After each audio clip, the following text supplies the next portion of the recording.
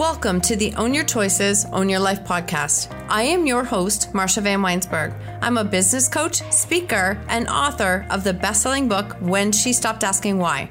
On this podcast, we will use the tips, tools, and strategies used by myself and our speakers to break through and overcome the challenges in our lives. When we take radical responsibility of our choices, create boundaries, grow our courage, and practice self-care and letting go of what isn't ours to control, we can completely change our stories. When we take full ownership of our stories, we take back our personal power, and this allows us to impact, serve, and support others by showing them that they are not alone and helping them find freedom from their stories. When you own your choices, you truly own your life. Let's dive in. Welcome to another episode of Own Your Choices, Own Your Life. And today is a really special episode. I say that a lot, but it really is. Today, I am interviewing a second time Craig Stanlin. Craig is a reinvention architect, and I love that title. He is back to really dive into his story even more because his book is coming out very shortly. So I had Craig as a guest on the show late last fall, 2020. So I will link that episode in the show notes. After hitting rock bottom, Craig Stanlin was forced to make a choice, give up or rebuild. He thought he had it all until he lost sight of what's truly important and made the worst decision of his life, losing everything along the way, including his own self-worth. Through the painful, terrifying process of starting over, Craig ultimately discovered that when you have nothing, anything is possible. Today, Craig is an author, speaker, and reinvention architect. He specializes in working with people who want to reinvent themselves so that they can create the extraordinary lives that they've always wanted. This is an incredible episode as Craig dives into the meaning of fulfillment and joy and how we have to go internal to find that, and how the process of him going to prison and being in the space of almost losing himself, reaching out, asking for help, realizing that his story can make an impact with others, led him to the process of writing a book. And we shared so much about that vulnerable process on its own that I'm so grateful and blessed to have him back as a second time guest because his story is that powerful and deserves to be shared. So I will have in the show notes as well the information for his book, which is releasing on May 25th. And I would love for you to help me to continue to support Craig on getting his message out into the world. You're going to love this show.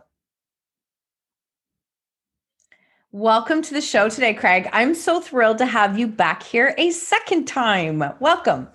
Marsha, I'm so thrilled to be back a second time. Thank you so much for this opportunity.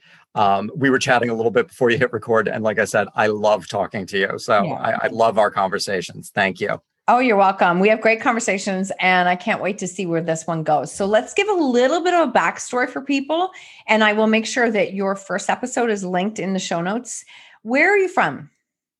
I am from originally Westchester County, New York. Mm-hmm. Now I live in Brooklyn, New York. Okay. Awesome. And I know you're a reader. We have talked about this. We actually even talked about it before we recorded. Can you share with us an impactful book for you? I want to actually go a little bit different than what I said on our first podcast. I know hopefully I'm picking a different one, but I'm going to go with Meditations by Marcus Aurelius. Mm-hmm. I believe I mentioned it, but I believe the go-to that I went to on our first episode was Man's Search for Meaning, Viktor Frankl. Mm-hmm. But I'm going to go Meditations, Marcus Aurelius. And why I love this book is here is the most powerful man in the world, the Emperor of Rome, which at the time was the Mecca of the entire world. And he kept a journal. And it was his innermost thoughts. He had no intention. And from what we know of Marcus, he'd actually be kind of embarrassed that his thoughts were now a best-selling book and put out for everybody to see. But there's so much wisdom in there. And he's so humble and honest. And just the way that he approaches things, being the most powerful man in the world, he doesn't look at anything from that lens. And it doesn't read like a book. It's just individual passages. It doesn't flow. It's not a story. but I will flip to any page on that and I'll find gold in it. And I still revisit it all the time. Mm-hmm. I love that. I'm going to have to look that up because I think this might be the first time that one's been mentioned on this podcast. So I will definitely look that one up. Look that one up. And I would also suggest the Gregory Hayes translation.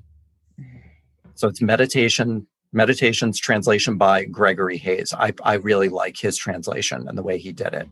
Awesome. And I'll give you just, if you don't mind, I'll give you it's tattooed on my ribs, a quote from Meditations. The impediment to action advances the action. What stands in the way becomes the way. I knew the end of that quote as you were saying it. I'm like, I know that quote. That is a fantastic quote. Is like, what, can you say it one more time just for everyone to hear it? The impediment to action advances the action. What stands in the way becomes the way. It's beautiful. That is beautiful. You answered my next question about a quote. So I'm going to go with that one because I love that. We had you on the show and I'm going to say probably 6 months or 7 months ago. I can't remember exactly. It was late fall, somewhere in there.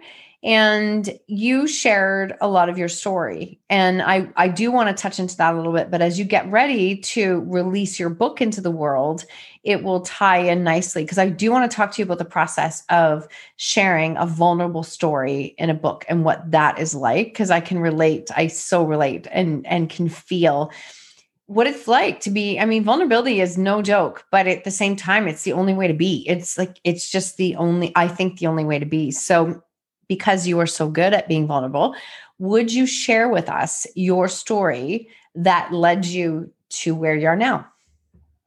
I would love to. I would never have thought, even though it was a dream when I was a kid, that I'd be writing a book. And how I found myself in this situation is my story and what the book is about. And I could sum it up, and when I'm going to go into details, but I could sum it up really quickly on September 30th, 2013, I had what many would consider was it all. Multiple homes, nice cars, beautiful wife, dream job. On October 1st, 2013, I lost it all. Just like that. And what that is, what's behind that is I was arrested by the FBI and charged with 1 count of mail fraud. And the reason behind that was because I had committed fraud against one of the world's largest technology companies for a period of just under a year. Mm-hmm. I had all these amazing things, but I wanted more. And when I say more, yes, there was greed. It transformed into definitely greed, but I wanted more joy. I wanted more fulfillment. I had that dream of writing a book. I had a dream of creating my own business, of being more entrepreneurial. I also always really wanted to write a script for a movie, was something that I was always drawn to. But I couldn't see how to make that happen while I had my job. I was very black or white. You do one or you do the other. Mm-hmm. And I had become so much my things from my job, those houses, the cars, the fancy dinners, the watches. I became those things. And the idea of giving all that up to create something new, to write a book, to write a screenplay, to create a company, it scared the absolute crap out of me. So what I ended up doing was just diving head first into becoming my things and making more money and driving that greed. And when my paycheck started to shrink because the products that I was selling became more commoditized, so the margins were shrinking, so my paychecks were shrinking, now my identity is being threatened. Mm-hmm. Who I am as a human being on this planet is being threatened. I had to do something about that. I started at the bottom of my company, so I knew how every single thing worked, mm-hmm. all the way through the entire system. So I started thinking about it, putting things together. I looked like Russell Crowe in A Beautiful Mind. I had Post-it notes everywhere. Literally all over my laptop. It was insane. And all of a sudden I said, wow, I can make this work. And I one day made that choice to start The Fraud. There's so much there. Thank you for laying that out. It's interesting because as you talk about this, like life, it's like life led you to that point. And yes, you made a decision at that point, but there was a part of you that was chasing the feeling of whatever fulfillment was for you.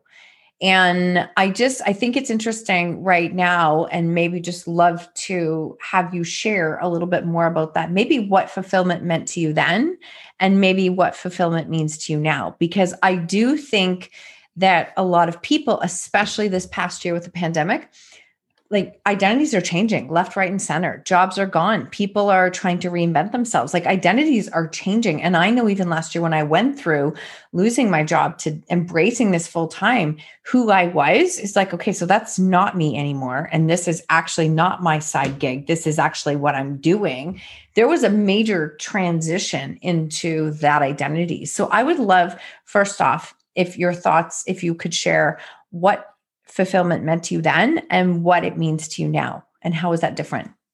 Fulfillment prior to being arrested was monetary. It was external things. It was how people viewed me. It was the watch I was wearing, the car I was driving, the home I lived in, the restaurants I ate at, the bottle of wine I ordered. Everything was external.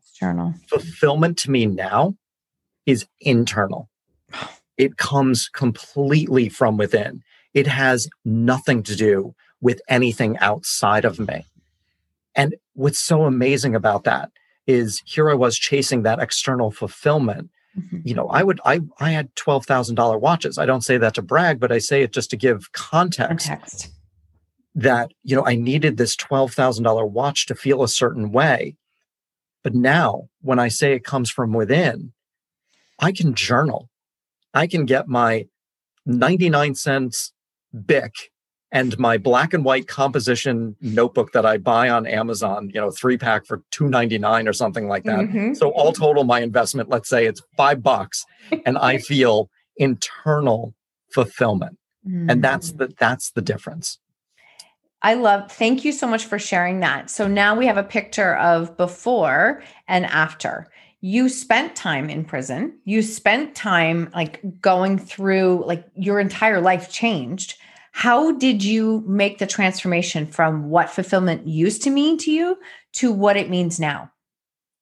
It was not an easy transition by any stretch, because when I lost everything, I lost my identity. I didn't know who I was. And that really, when you don't know who you are, it's a horrible, empty feeling. And it led me to want to kill myself, to plan my suicide, is how bad that got, the shame and not knowing who I was. So it was a very difficult journey. And believe it or not, it was made easier by going to prison. Mm-hmm. When I realized I lived in a 8x12 cubicle that I shared with somebody else. It was bunk beds. I had a very small footlocker. I had 5 hooks on the wall. I had a plastic mushroom-like stool, looked like a little mushroom. I had very little. I mean, so little. They issue you, 4 pair of boxer shorts, 4 pair of socks, 2 pair of pants, 2 shirts. Everything is so minimal. Mm. But I realized, wow, I'm okay. Yeah. And when I realized that I was okay, that actually even transformed into, I feel relieved. Mm. I'm not owned by my things, because I didn't pre-arrest. I didn't own my things. They owned me. They dominated me. They controlled me. Good. And now without them, I felt liberated inside prison. I felt liberated in the fact that I didn't have all that much. Mm-hmm. And now I actually pride myself. I sublease from a friend, so all the furniture belongs to her. I still own very little, and I love it. I love that. I take pride in that. Mm-hmm. And I'm not against owning nice things. There will be a day where I will have another nice watch. Mm-hmm. I have a passion for cars. I will have a very nice car. But it's not going to be who I am. It's going to come from a much different place and hit that fulfillment in a much different way. I love that. And it'll come from a space of not needing it. Like it's needing it to fill something. Yeah. Right. Yeah. There's no need. Mm-hmm. There's no need whatsoever. And that's a huge difference. And that's really, prison was a huge part of me making that massive shift is that minimalism that's forced upon you. Mm-hmm. I think that is an incredible example. And I hope that people can take something from that, because I do see so much shift in identities and what people are going through. And we're all going through something different right now. Like it hasn't, there's no one that this has not impacted in some way, shape, or form. So I appreciate you talking about that part of it, because I think we have to look for fulfillment in, like, from internally, not from external right now. Yeah, I completely agree. We have to at any time, but now in particular, because the other thing is too, when we source our fulfillment, which also is joy. Let's be honest, it's not only when you're fulfilled, you feel an inner joy. Now you're taking two of the most beautiful emotions that we can experience, and you're outsourcing them to things outside of our control. When we tie them to externals, we're completely outsourcing two of the best emotions that we can experience of that fulfillment and joy. And that's just scary. When it comes from within, it doesn't matter what's going on around us. We can still generate. It's a inner cistern that is perpetual spring that is always flowing. I love that. I love that. Now, as you were in prison, I know there was a very pivotal point where you had a visitor, and you were almost at the point where you're like, okay, planning out your suicide and what you were going to do. Would you share with us what you went through during that time? Absolutely. And I'll give a little bit of further context. When I was planning how I was going to kill myself, there was a reason behind that. It was what I was saying before, the shame, the loss of identity.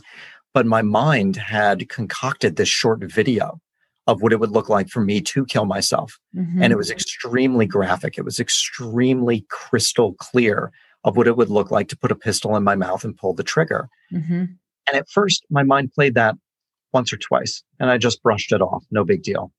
But then it started playing over and over and over again, and started playing every second of every day. And it did that for 4 months straight. And I was going insane. I was literally losing my mind. I was begging. I'm not a religious person, but I was begging God to take me in my sleep. When my head hit the pillow, I was like, please let me die in my sleep. Please, please, please, please. Because I wanted to make that video stop. And I couldn't share any of that information with anybody. I'm in prison. If you mention solitary in prison, or if you mention suicide in prison, they lock you in solitary. So I'm already feeling so lost and alone. The idea of being in solitary scares the absolute hell out of me. So I had to bottle it all up. So my friend, who you referenced, coming for a visit, visiting room's not monitored. I can share with him. This is my best friend of over 30 years. I can get this off of my chest. I can get it out of me. And Sean comes into the visiting room. We sit down. We've got some food. And I can't tell you how excited I am to share this story with him. I'm bursting at the seams to let this demon out of me. And before I can utter a word, Sean starts speaking. He beats me to the punch. He's getting a divorce. He's got money issues. He's got work issues. His life is a mess. And there's just this sadness in my friend's voice and in his eyes that I don't ever recall in our 30 plus years of friendship ever seeing. And it was at that moment that I realized he came to see his friend and nothing else. I wasn't my things. I wasn't my cars. I wasn't my watches. I had value outside of every single thing that I had always thought had given me value. And that was the pivotal moment. And that is when the day of my arrest was really the day my life changed. Sean's visit was the second day that my life changed. I think thank you for sharing that, because I know that is a vulnerable share. I know that. I think what's really powerful about that is when we can get to a space of seeing life outside of ourselves, we can then see that, oh, like there's other things happening. There's other people, like I can feel empathy for somebody else. Somebody else is struggling. And that becomes a real shift in our mindset because when we're in this space, it's hard. We're thinking about ourselves, not selfishly. It's just we're consumed with what's going on. And then to be able to see it outside and see that there's value that you are helping someone else. I'm grateful that he visited you when he did, and that helped you to shift that headspace that you were in at that time. It was, I believe the universe sent him to me at the right time. And I believe the universe, to reinforce their message, sent my mom and aunt the following weekend. Oh, wow. Which was, my mom flew. They drove in from Connecticut. I mean, this was a big to-do. Mm-hmm. And I really think that it was, okay, you got your lesson, but we're going to reinforce it. Mm-hmm. We're just going to send you another one. And something, so when you were saying, it's not selfish, but we become consumed. Mm-hmm. We become consumed by it. And when we can just step back a little bit and give that space. I'll never forget, this is actually a chapter in the book, but I'll never forget when I was on the phone, when I was in prison, I was on the phone with my aunt, and she said, "Oh boy, I'm going to Egypt tomorrow." And in my head, I didn't say this to her, but I was like, "You're going to Egypt? How the hell are you going to Egypt? We're in prison." That was actually what was in my head, was we're in prison. Mm-hmm. And it baffled me that this person who I love and would never begrudge her taking a trip. I'm so happy she went. But I was like, how is she able to do this? We're in prison. And it gave me a moment where I said, life goes on. Mm-hmm. Life goes on, and life has to go on. And again, that was another perspective shift for me. That's a huge perspective shift, and obviously one that helped you to continue to shift forward. So how long were you in prison? And then I want to know from there, when you got out, or when did the idea hit you that you wanted to write a book? So how long were you in for? And when did you start to get the ideas about sharing and writing your story in a book? I started, I had a 24-month sentence. Mm-hmm. And then we have a thing in the States, I'm not sure if Canada has something similar, but we have good time. So if you behave yourself, you get a small percentage taken off the overall sentence. So I did 21 months, 15 months of that was inside actual prison, and 6 months was in what's called a halfway house. So it's literally the halfway point between prison and the real world. In regards to starting the book, I started it in prison. Mm-hmm. And I started it as a function of not being able to get that story out of me before Sean's visit. I found pen and paper to be an outlet for me to say the things that I could not say to anybody else. And that's really where it started. And I'd love to share this one story. I started writing the book. So I have very limited resources. I've got my pen and paper. It's all I've got. And I'm writing about getting divorced. I'm writing about losing everything. I'm writing about thinking about killing myself. I mean, just really harsh things, getting arrested by the FBI. And I remember going, publishing a book is one of the hardest things to do. Nobody's going to buy this thing. Mm-hmm. Who's going to read it? You don't know what you're doing. You've never done this before in your entire life. I just started, completely trashing myself and identifying all the roadblocks to this thing. I said, it hurts to write these things. I'm writing about the divorce. She just told me that she was leaving me a couple of weeks ago. It's still fresh. Why am I writing about these things? And I threw my pen. I threw it in disgust. I said, why am I doing this to myself? Mm-hmm. And my heart chimed in, and it was crystal clear. And I still have my prison journal with the answer. I flipped that page. I wrote the answer, and it said to help one person. And I flipped back to the page where I was writing, and the pain wasn't that bad. And that literally was the fuel that brought me all the way to where I am now of publishing, was to help that one person.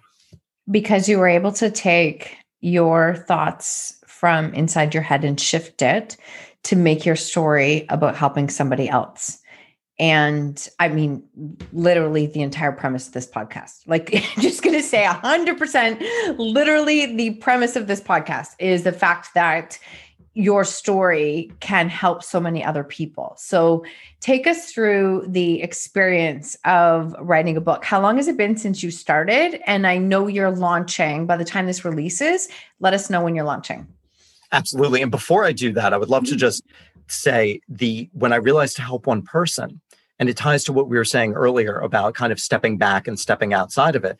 Here I am sitting in prison, not in an ideal place, feeling all the things that I was feeling, but I understood even through all that, I've got it a little bit better than somebody else and I can help that person. Mm-hmm. And that was just like, whoa, this is huge. Right. This is absolutely huge. And in regards to the process, so I started in 2014, fall of 2014, and the book will be released on May 25th. So it has been a long, long, long journey. It's all said, I would say 8 drafts where I did all the drafts.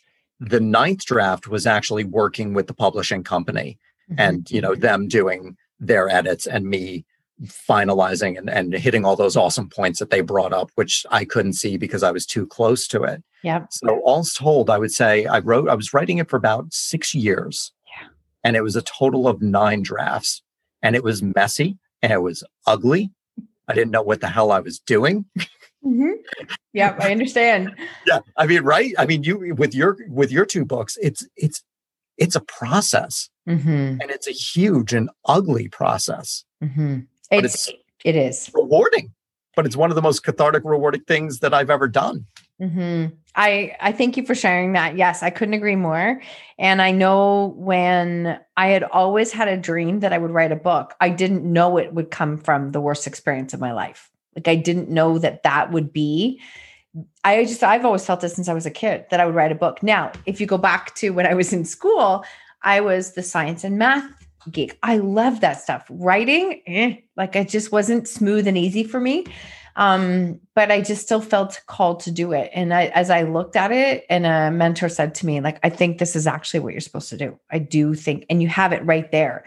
So it requires, like, writing requires such a raw digging inside of yourself in order to share parts of yourself in that story. And it's just, I give you so much credit, and I cannot wait for it to be released. So talk to us about the title and just any other thoughts and what has gone through you as you have been writing this book. The title of it is Blank Canvas: How I Reinvented My Life After Prison. And I'd love to share the story of where that title came from. Please do. I had an opportunity to sit down with one of my favorite authors who I'm now friends with. I'm so grateful for that, but Kamal Ravikant. And if you haven't checked out any of Kamal's stuff, definitely check him out. He's an incredible, amazing guy. But I had an opportunity to have lunch with him. And I told him the story that I'm about to tell you. So when I was in prison, there is no real cut and dry answer to when you're actually leaving to go to the halfway house. There's no set date. You don't know. It's up in the air, but everybody wants to go there because it's the next step of freedom. Mm-hmm. Even though the halfway house is a horrible place to live, you can leave. You can go to work. You can go to the laundromat. You can go to the gym. You can go to church. The fact is you can leave. So you get that taste of freedom. Mm-hmm. So nobody knows when they're leaving, and you just wait for that date. Mine finally came through. I said, oh my God, I'm so excited. I know when I'm going to the halfway house. Then it hit me. I don't have anything. I have no place to live. I have no money. I have no job. And my mentor, Ed, was walking down the hallway with me, and he said, he's like, you got a date. How does it feel? And I told him, I said, Ed, I have no job. I'm getting a divorce. Who's going to date a felon? Who wants to date a felon? Who's going to hire a felon? I have no money. I have no place to live. I said, I have nothing. Mm-hmm. And Ed looked at me, put his arm around me, which there's not a lot of touch involved in prison. We don't touch each other. So I hadn't been touched in this way in a very long time. And it felt so good and so nice. He's a little bit older than me, so it was very fatherly. But he put his arm around me and said, Craig, you have a blank canvas. You can paint whatever you want. And I told Kamal that story. And Kamal looks at me and he goes, Craig, that's the title of your book. Mm-hmm. And I go, really? And he goes, yes, that's the title of your book. And he looked up, he was thinking, and he says, Blank Canvas: How I Recreated My Life After Prison. That's the title of your book. And as I've started doing the work that I do and the coaching that I do, I call myself a reinvention architect, and I love the word reinvention. And I really have reinvented my life. And I asked my friend, I didn't even put it out for a vote. I just sent one of my best friends, Emma. I said, recreated or reinvented? And she said, reinvented. I said, Mhm. boom, done. And that's how I got Kamal and Emma. I Helps me love come up that. with the title of my book. That's a great title. That is a really great title because I think if we all can think about it, that there are points in our life where we are all faced with a blank canvas. Like maybe not to the extent as prison, but in many, many ways where it's like, again, the identity changes, job changes, we lose a house, we lose family members, we lose kids, like things happen. And it's like, now I feel like I'm starting from scratch again. And so there's so many different times that we can reinvent ourselves and that we can create that. So I love the title of the book. Thank you so much. And I also think on the reinvention front, I think we should always be reinventing ourselves. There are some things that are thrust upon us, all the examples that you gave, but I think there's an opportunity for us to always be reinventing and to not get stuck in that status quo and to really get in those ruts that when the external changes, when those ruts all of a sudden change, it rocks us. So if we're constantly reinventing, we're just better suited for when the bumpy waters show up. And I'm just a huge fan of that. No, that's such a great example and such a great point because I was listening to John Maxwell's new book, and I think it's called Change Your World. And he was saying that we tend to think that growth is something that we just keep doing, but the more we put ourselves into positions to grow, it's expansive. So we're always reinventing ourselves because we create space for more growth. And I think that just made me think of that quote when you were saying this, is the fact that you're creating space for so much more and so much growth. So you've got the book coming out and you're also doing some coaching. I am. So I am a reinvention architect and I help people. My clients seem to fall into two very distinct categories. Some who have hit bottom, much like myself, and need to reinvent themselves. And then others, what I've now taken to calling pre-choice Craig. And that is pre-choice to make the the decision to commit the fraud. And they are people who have very successful careers, but they know that they want to do something else. Yeah. And they want to not be in that status quo, but they don't know how to take the first step. They don't know how to unravel their identity from their current career and their job. And they don't know that they can do both at the same time. I have a client who loves woodworking. Nobody has told them that they have to quit their job to be able to do woodworking and just to be able to take that spare time and do the woodworking and find joy and not necessarily seek monetary compensation for it. Start doing the things that fill you internally and then watching the ripple effect. How all of a sudden your job isn't quite as crappy anymore because you have something to look forward to that comes from within. Joy, right? You found joy and created joy in your life. Right. Wow. I love that because sometimes clients will say to me, so do I start with this program? Do I start with this program? What do I offer first? I'm like, what do you want to offer first? And they're like, well, I don't know. I want you to tell me. And I'm like, no, I'm not going to tell you. What do you want? Like, what excites you? What are you happy with? I'm like, well, definitely this. I'm like, well, then start there. Like you have to follow what you're excited about and what brings you joy. You have to follow your joy. You have to absolutely have to follow your joy. And that example is a great example of looking for that external, somebody else to tell you what's going to make you happy. And you're the only person who can do that. You can, and it's so easy to be afraid of that, to understand that we have that much control and that much power over our lives, that we can choose our joy. That can be a little intimidating to some people. It sure can. It is definitely scary. There's so much that you're saying there that I just want to hit home for people. And I know that it will. I want you to share, what do the words ownership and choice mean to you? Because to me, you embody them completely, but I would love to know what they mean to you. I would love to start with choice. Choice is freedom. Full stop. Choice is freedom. And freedom is one of my core values. It's one of the most important things to me in the entire world, because to me, freedom also means peace. But back to choice and why that equals freedom. The more choices that we have available to us, the more freedom we have available to us. And we create more choices by living one of my other core values, which is courage, living courageously and taking those difficult paths and making those difficult choices. Because when we make those difficult choices, I use the analogy of it looks like a Salvador Dali painting where there's a door in the middle of nowhere. There's just a door frame. There's no structure. And we can walk around the door. We can go to the other side. We can walk around it. We don't have to go through the door. But when we make that difficult choice and we walk through the door and we cross that threshold, we enter a whole new world. We're no longer in the world that we saw. And when we do that, we give ourselves even more choices. And like I said, more choices equal more freedom. And then ownership is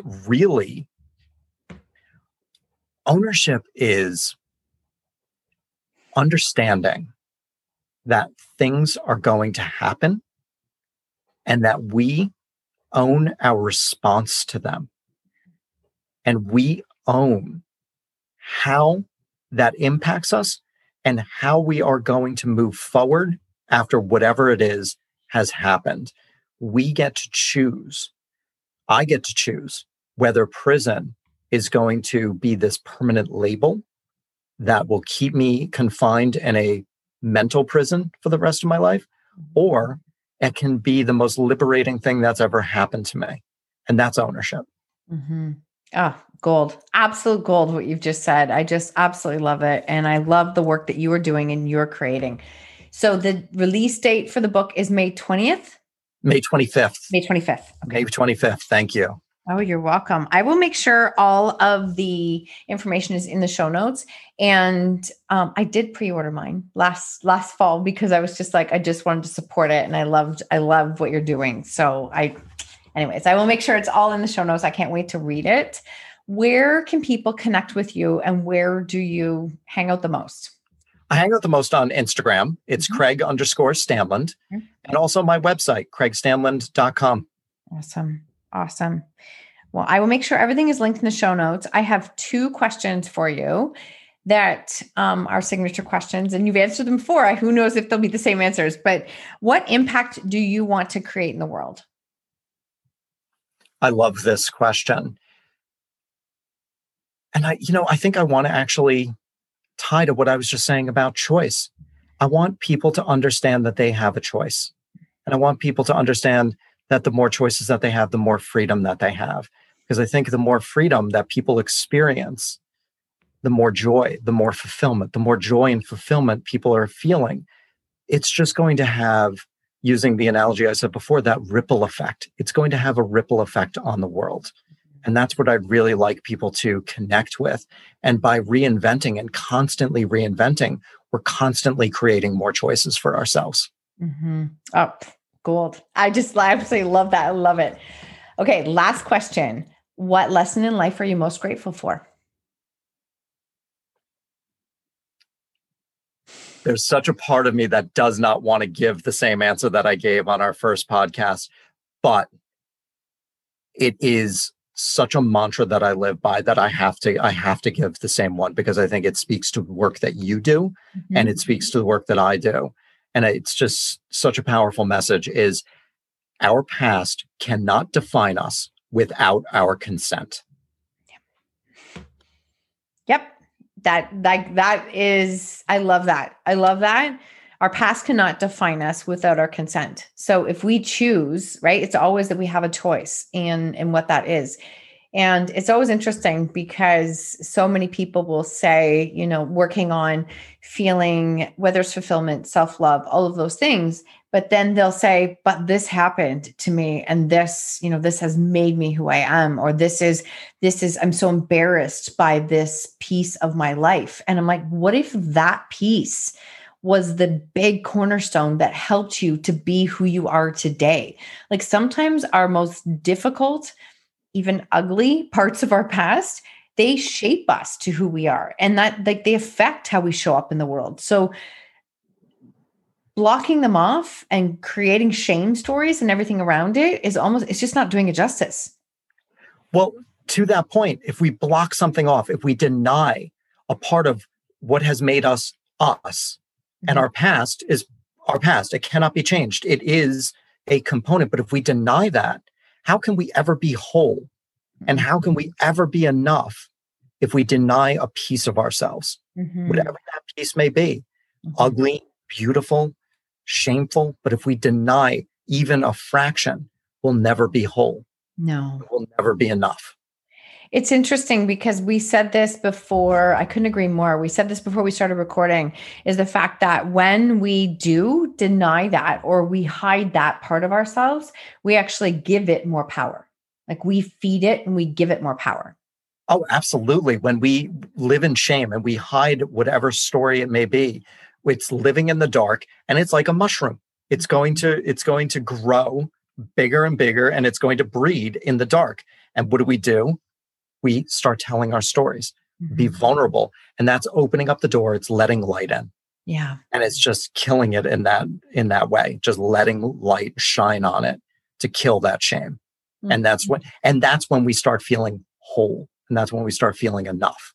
And when we feel whole and enough, we can create basically anything that we want in our lives. 100%. Honestly, what a great way to end it. And I'm so grateful for this connection. And I'm so proud of the work that you do and how you show up, and you completely embrace vulnerability. I love it. And thank you so much for being here again today. Marsha, thank you for having me back on as a guest. Like I said, I love our conversations. I love the work that you do. And I want to thank you for having this platform that allows people to come on and be vulnerable and share their stories, because that then empowers other people to do the same. And it just allows us to own those stories. So I want to thank you and acknowledge you for that. Oh, thank you. And message received. Thank you so much, Craig. Thank you so much for tuning in to the Own Your Choices, Own Your Life podcast. If you loved this episode, please submit a rating and review on iTunes, and please share it with someone you think could benefit from hearing this message or this podcast. I love connecting and meeting you, so please screenshot the episode and tag me on social media or Instagram stories at Marsha Van W. And until next time, remember, when you own your choices, you truly own your life.